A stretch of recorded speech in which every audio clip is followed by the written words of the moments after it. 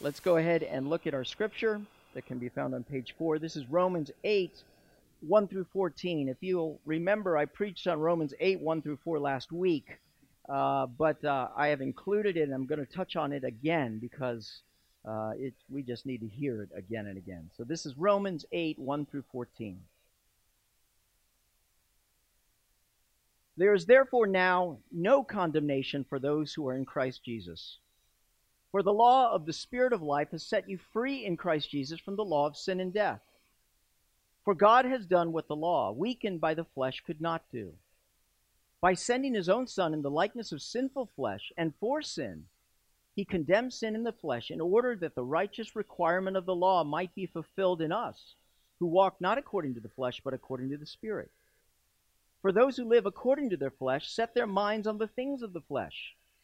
But those who live according to the Spirit set their minds on the things of the Spirit. For to set the mind on the flesh is death, but to set the mind on the Spirit is life and peace. For the mind that is set on the flesh is hostile to God, for it does not submit to God's law. Indeed, it cannot. Those who are in the flesh cannot please God. You, however, are not in the flesh, but in the Spirit, if in fact the Spirit of God dwells in you. Anyone who does not have the Spirit of Christ does not belong to him. But if Christ is in you, although the body is dead because of sin, the Spirit is life because of righteousness. If the Spirit of him who raised Jesus from the dead dwells in you, he who raised Christ Jesus from the dead will also give life to your mortal bodies through his Spirit who dwells in you. So then, brothers and sisters, we are debtors not to the flesh, to live according to the flesh. For if you live according to the flesh, you will die. But if by the Spirit you put to death the deeds of the body, you will live. For all who are led by the Spirit of God are sons of God. The word of the Lord. Well, it's been a busy time in the Rodriguez household. Our son Will has graduated and is now out of high school and is a big man. And we'll be going to JMU. So we're excited for him. We've had a lot of festivities. We have family in town. In fact, my mother-in-law and father-in-law are in town. They're all taking notes, and they will be holding up placards based on my jokes. So we'll see what happens there. But we actually threw a party with another person, another one of his student friends, and there was food and there was laughter. And we've had, I think, 16 guests in our home the last couple of days. And so there's been a lot of food being made. And it's very interesting that I have not been asked to participate in the food preparation, or at least in any sort of substantive. You know, I think I did cut 3.5 pounds of onions. But in terms of putting together a meal or something, I've not been asked because I'm notoriously bad at following a recipe. A recipe is kind of like a formula, you know. You follow the steps, you do exactly what you're supposed to do, and voila, out of the oven comes exactly the way it looks like, on that page on the internet. Well, not so with me. Oh no, I'm more of a Frankenstein of cooking. Strange things come out. I'm not good at following the formula. Now, I want to talk about formulas. Why am I talking about formulas? Because I think sometimes we view Romans 8 and we look at it as a formula. In other words, we're trying to figure out, this is one of the most important chapters in the Bible, and what it means to live by the Spirit, to live a victorious Christian life, to get away from living a sinful life. And we sort of list what's going on in there and try to dissect and discern it and follow the steps, follow the formula, so to speak. And yet sometimes we get to the end of the recipe and we find that there has been no change. And we scratch our head and we look at the chapter and say, what did we do wrong? I think the most important thing to recognize in Romans 8 is that the Spirit comes into full view. Indeed, I think the Spirit is mentioned something like 20 times, 21 times in Romans 8, once every 2 chapters. But the Spirit is not a formula. And Christianity is not mechanistic. Christianity is relating in relationship with the living, breathing God.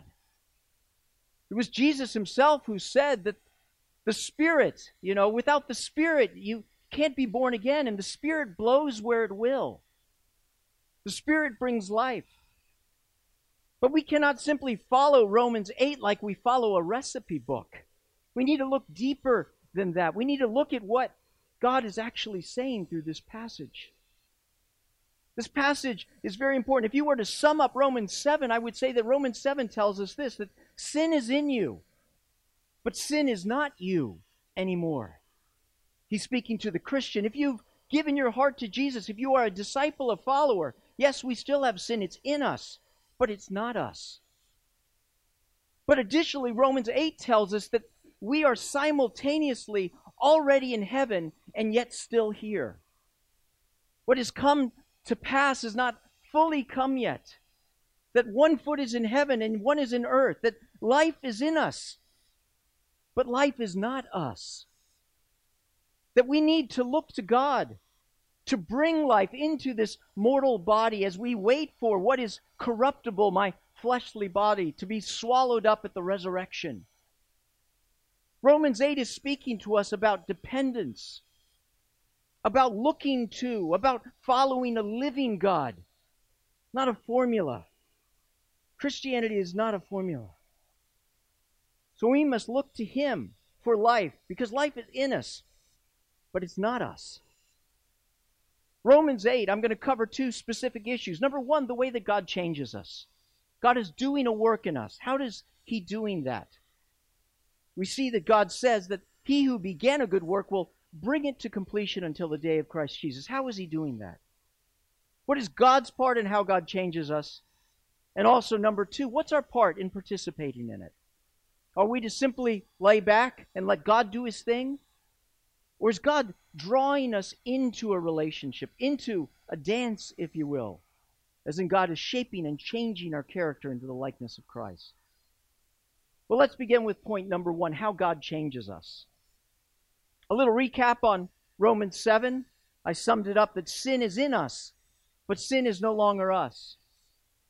Paul speaks at the last part of Romans 7 autobiographically about himself, where he says, I know that nothing good lives in me, that is in my flesh, because I desire to do what is right, but I don't seem able to carry it out. For what I don't want to do, I do. But the evil I don't want to do, I keep on doing. And he says, if I don't do what I want, it's no longer I who do it, but the sin that's dwelling in my members, in my flesh. For in my inner being, I delight in God's law. In other words, in the core of who I am, I do love God. I know it. I want to follow Him. But I see in my members another law waging war against the law of the inner me of my mind, making me captive to the law of sin that dwells in my members. And he says, wretched man that I am, who will deliver me from this body of death? In verse 25, he sums it up, thanks be to God.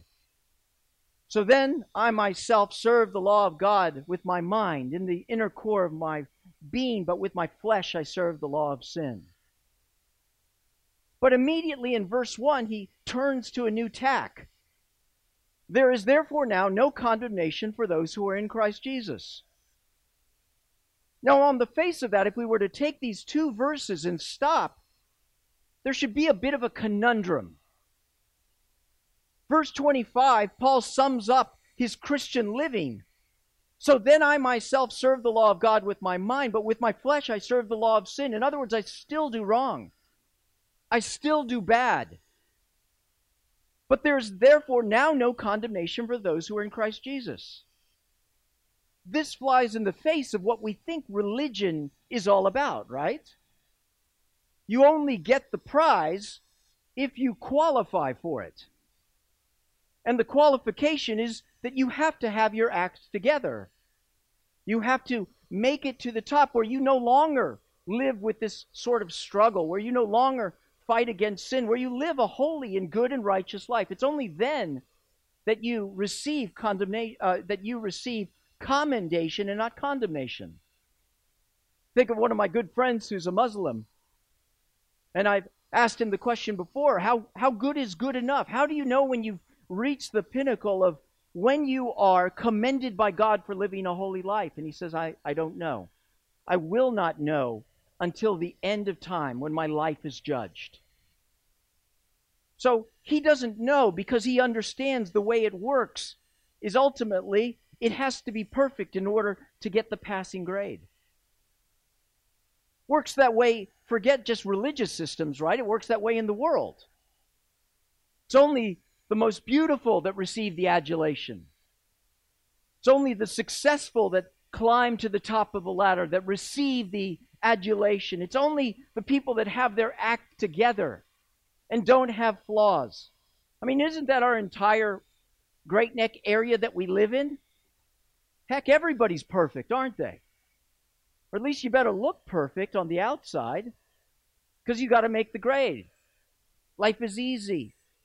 It's fun. We all look beautiful. We're having a great time. But many of us are just faking it. So how does this work? How can it be possible to not receive condemnation and yet at the same time struggle with sin that sometimes gets the better of us? And the answer, of course, is Jesus Christ.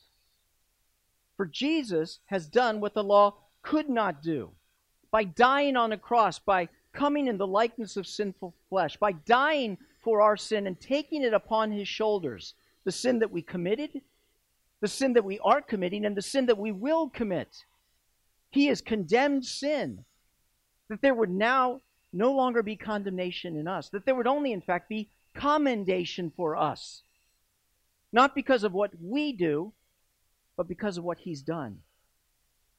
See, what Christianity teaches us is this, that simultaneously you are more wicked than you could ever possibly believe, and you are more loved by God than you ever could possibly hope at the same time. At the same time, you are simultaneously more wicked than you could possibly believe and more loved than you could ever hope. This should profoundly affect how we see ourselves.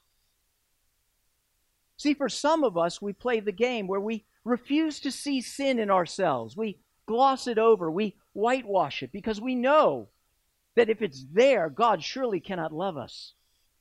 And so we play the religion shell game, sort of moving sin from one place to the other. For other of us, we've given up playing that game, and so all we ever do is we see sin in everything. We see the fact that we don't measure up. Or sometimes we do good and then we do bad, and up we go and down we go, and we participate in what's called daisy theology. He loves me not. He loves me not.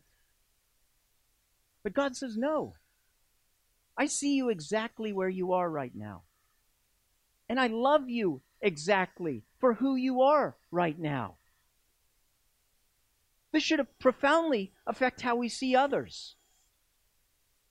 For some of us, it's those other people who are evil, right? Some people say it's, they would categorize the political right. It's all of those other people and all of their problems. If they could only get their act together. And then sooner or later, we look in the mirror and we see the profound evil in ourselves. And it wrecks us. For other people, some they call the political left, there's no such thing as evil. It's just the oppression that's occurred to people. It's the social constructs that must be thrown off. Because I can't love evil people. But God can. And if God can, we can love ourselves and we can love other people too.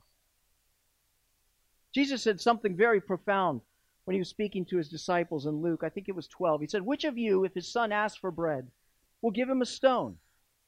Or if he asks for a fish, will give him a snake? If you then, though you are evil, he's speaking to his disciples who he loves, his friends. If you then, though you are evil, know how to give good gifts to your children, how much more will your Father in heaven give good gifts to those who ask him?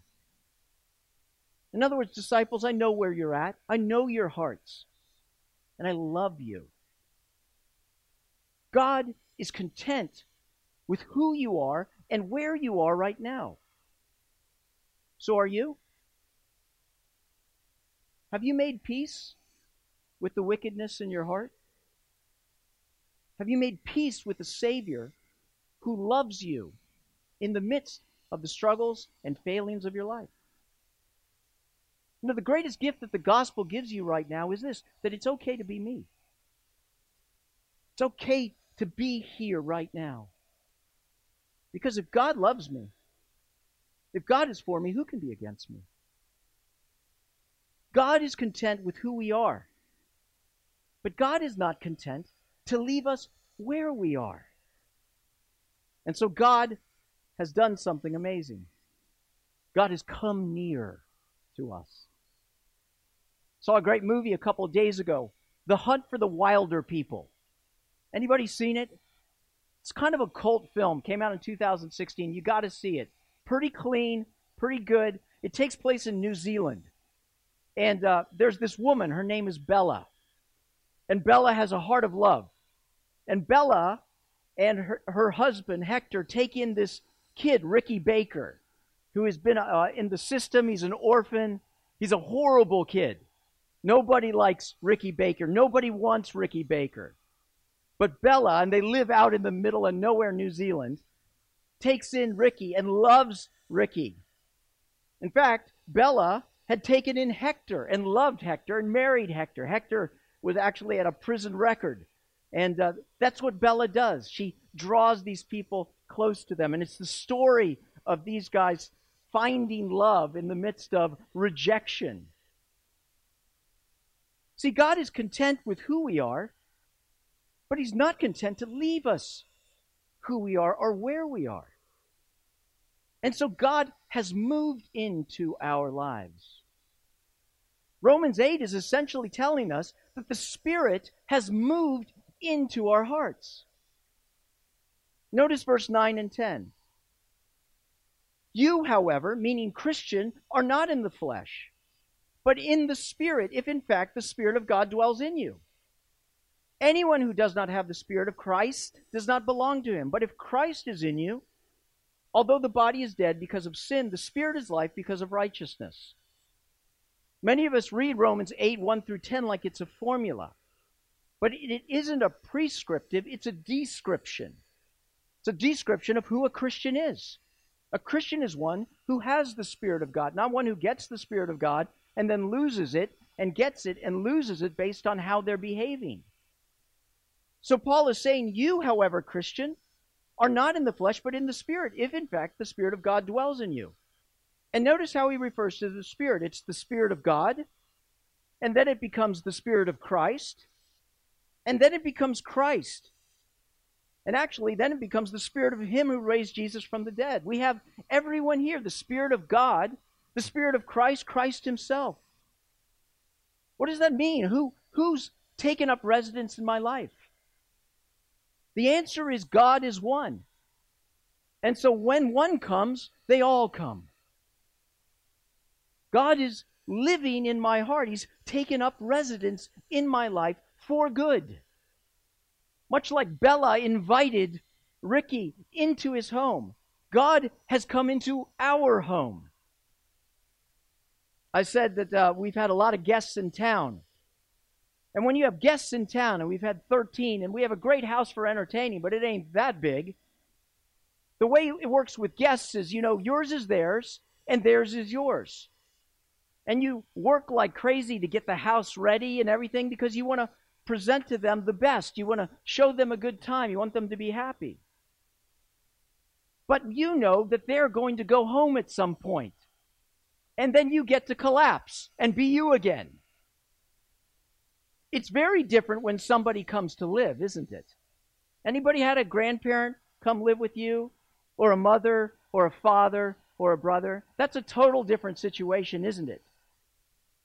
Because you can only play the host for so long. Now, we're talking a more permanent situation. Things are going to have to change, aren't they? Because a room is going to have to be made ready that was for something else. And the way it works is whatever you eat, they eat. They're there, and you're there, and there's no getting around it. Whatever you do, they do. Whatever you watch, they watch. If the toilet's clogged up for you, it's clogged up for them. Your wants are now influenced by their wants. God shows up in our life And he's packed his bag. He's come to stay. And things are going to change. See, you, however, are not in the flesh, but in the Spirit, if in fact the Spirit of God dwells in you. And if you are a Christian, He does. So I must change my perspective that whatever it is that I watch, God is watching. Whatever it is that I'm reading, God is reading. Whatever it is that I'm thinking, God is thinking. See, often the way we work with God is when we want God, we bring Him along with us, right? Hop in the car and let's go. And when we don't want Him, we sort of relegate Him to a shelf somewhere. And we'll pick Him up when we want to. But God refuses to live as simply an honored guest. Because you can fake it with a guest. But God doesn't want faking. He wants you. He's come to renovate your house. Now you may be saying, Carlos, man, you're guilt-tripping me here. This is pretty heavy stuff. But the power of this is you automatically think that God is like Santa Claus. So often, so do I, right? You better watch out.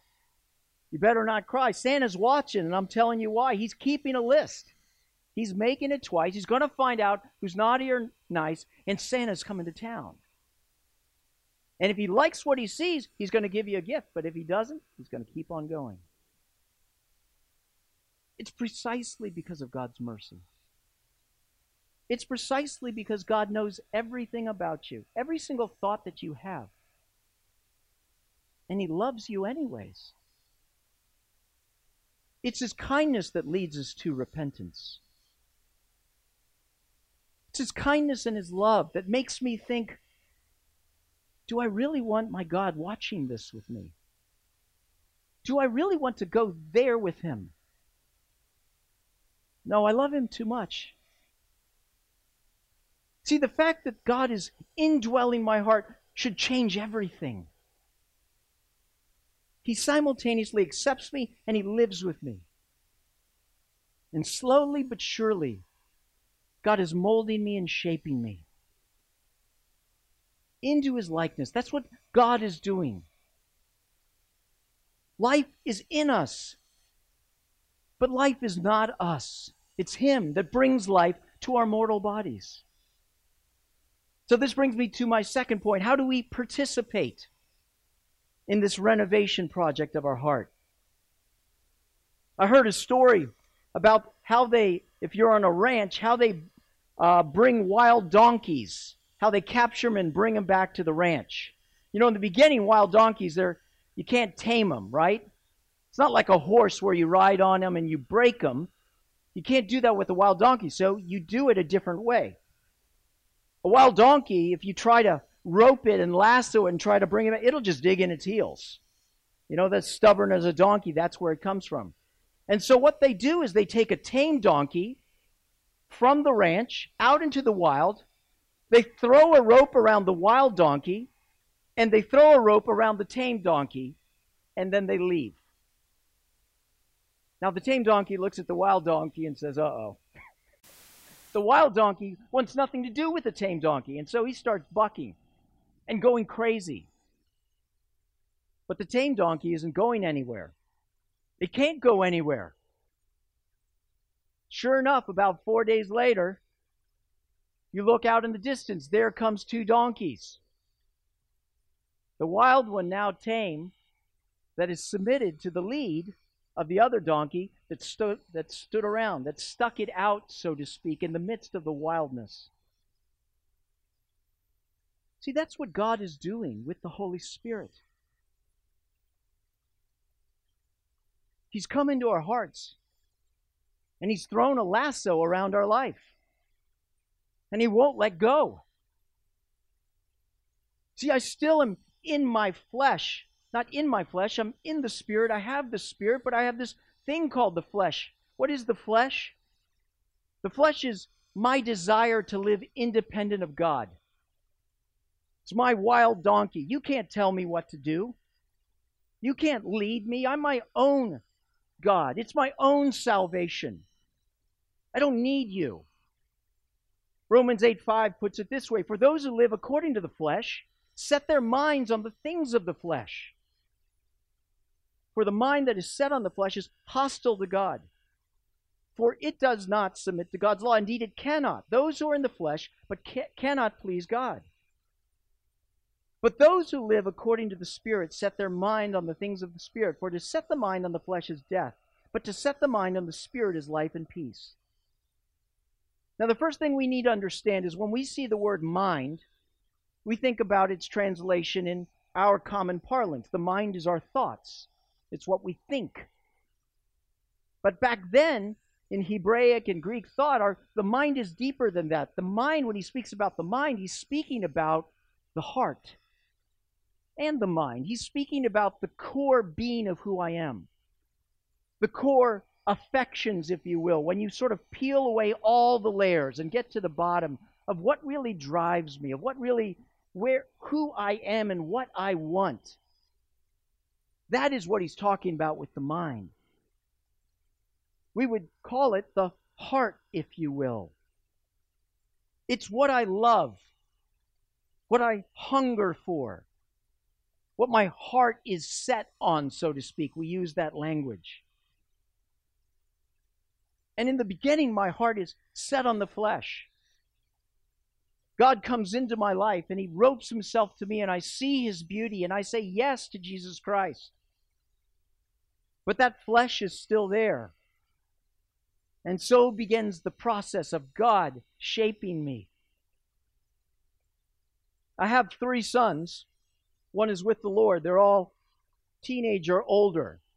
And so a variety of girlfriends have come through the house or are still there. And invariably breakups will occur.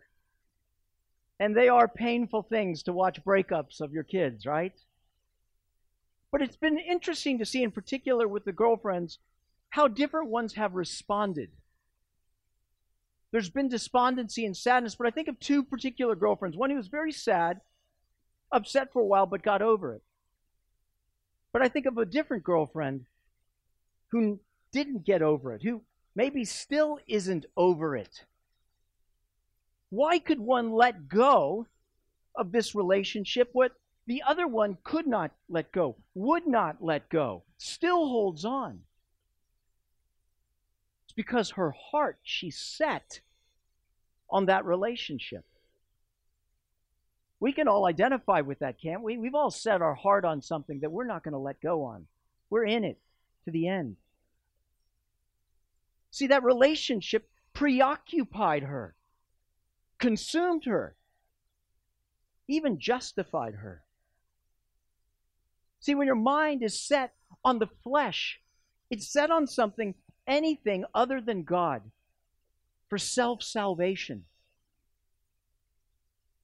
And the scriptures say to us in verse 13, for if you live according to the flesh, you will die. Now, we're in the Spirit. So he's not saying if you live this way sometimes, Christian, if you're tempted by that, there goes your salvation. But no, he's saying that you experience a kind of death, if you will, in your life. A kind of death that God doesn't want you to live because you're wandering into the wrong way. I don't know if you saw the movie Chariots of Fire. A picture of 2 men doing the same thing, but for 2 different reasons. Remember Harold Abrams? Jewish, pugnacious, brilliant, fast. And he wanted to run. But he wanted to run, if you will, to justify his existence, to prove that he belonged to the class that was discriminating against him, that he perceived was holding him back. There's this powerful scene right before the race where he's being massaged and he's saying that I have 10 lonely seconds to justify my entire existence. I've known the fear of losing, and now I'm almost too afraid to win. But then there was Eric Liddell, who loved the Lord, a child of missionary parents. He actually died in China in an internment camp being a missionary during World War II. And there's this picture of Chariots of Fire. In fact, they only show it a couple of times. The reality is every time Eric Liddell ran, he ran with his face pointed toward the sky. It was the most ungainly thing you've ever seen. And they said when he ran, that the reason he ran that way is because his eyes were on God. And there's a beautiful scene where Eric speaks to his sister and says that I believe that God has made me for his work and to be a missionary, but God made me fast. And when I run, I feel his pleasure. In other words, my heart is set on the things of God. And the Spirit has given me life. What is the work of the Holy Spirit? It's very mystical in some ways. Even the old translation, right? The Holy Ghost. That doesn't really help us. We simply treat the Holy Spirit as some battery or magic power that kicks into gear and drives us to the successful Christian life. We've missed it. Because the greatest work of the Holy Spirit is to draw attention to Jesus Christ, to show us the beauty and majesty of the person of Jesus Christ. So we need to go to the Holy Spirit and say to him in these areas of our life, this is what it means to set our heart on the Spirit. Come into this place in my heart and put it in its right place. There's a beautiful scene, scripture in John 14. It says, where Jesus says to his disciples, I'm going away. And it's for your good that I'm going away, because when I go away, I will send to you the Helper, the Holy Spirit, who will make known to you and remind you of all the things that I've said to you. And so when we set our hearts on the Spirit, our mind on the Spirit, we're saying to the Spirit, help me to remember that you are what I'm looking for, that you are the way, the truth, and the life in this relationship, at this workplace, while giving this sermon. Come into my life and put it in its right place, because we can't. You want to know the difference between Romans 7 and Romans 8? Romans 7, there's no Holy Spirit. Right? Paul is saying, I want to do right, but I can't do right. Because what's missing is the power of the Holy Spirit to change and move our hearts. So Romans 8 is showing us, trust in the Lord. Call out to him. Ask him, Holy Spirit, I need you. It's dependence and faith and trust in a living God. How does he do it? I don't know. In what way, what manner, what time? I don't know. I can't give you a formula. I can only tell you that the Holy Spirit's living in your life and wants to show you the beauty of Christ, wants to set your mind, your heart, your life on the right things, and will lead you as you depend on him. You have to take the step of seeking out the Spirit. Verse 11 says, for if the Spirit of him who raised Jesus from the dead dwells in you, he who raised Christ Jesus from the dead will also give life to your mortal bodies through his Spirit who dwells in you. So when you are struggling in whatever aspect, when you need the Holy Spirit to come into this area of your life, call out to the Lord. Show me how you're so much better. In that illustration I gave of the two girlfriends, the girlfriend who had put all of her heart into this area simply needs to call out to the Lord, Lord, show me how you're so much more beautiful. And to rehearse in the Scriptures the ways in which God has shown that, yes, indeed, I am what you are looking for. See, life is in us, but life is not us. We're still in the flesh. And so we must recognize that he's in us. Recognize that he loves us. Pray and turn in dependence onto him. And look to him to bring life into your life. I wish I could give you a magic formula. No, I don't. I'll give you something better than that. God has roped himself to you, and he's not letting go. And the Holy Spirit is that magical rope that ties me to God and that slowly teaches me that his path is the way. And as I walk and follow and submit, God leads me in the path of life. And although sometimes it seems like my entire life is falling apart, and though outwardly I'm wasting away, yet inwardly I'm being renewed day by day. The Spirit is in the business of resurrection. He's resurrected our inheritance. He's resurrected our future. He's resurrected my spirit. Let him resurrect my life and how I live. Trust in the Lord with all your heart. Lean not on your own understanding. Acknowledge him in all ways. He'll make your path straight. Let's pray.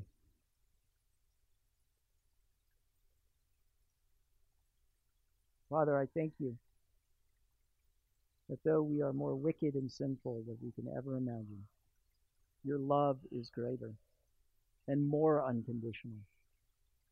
And that you have come into our life and taken up residence, and you will not let go. Father, let me submit to the cords of your faithfulness, the cords of your love.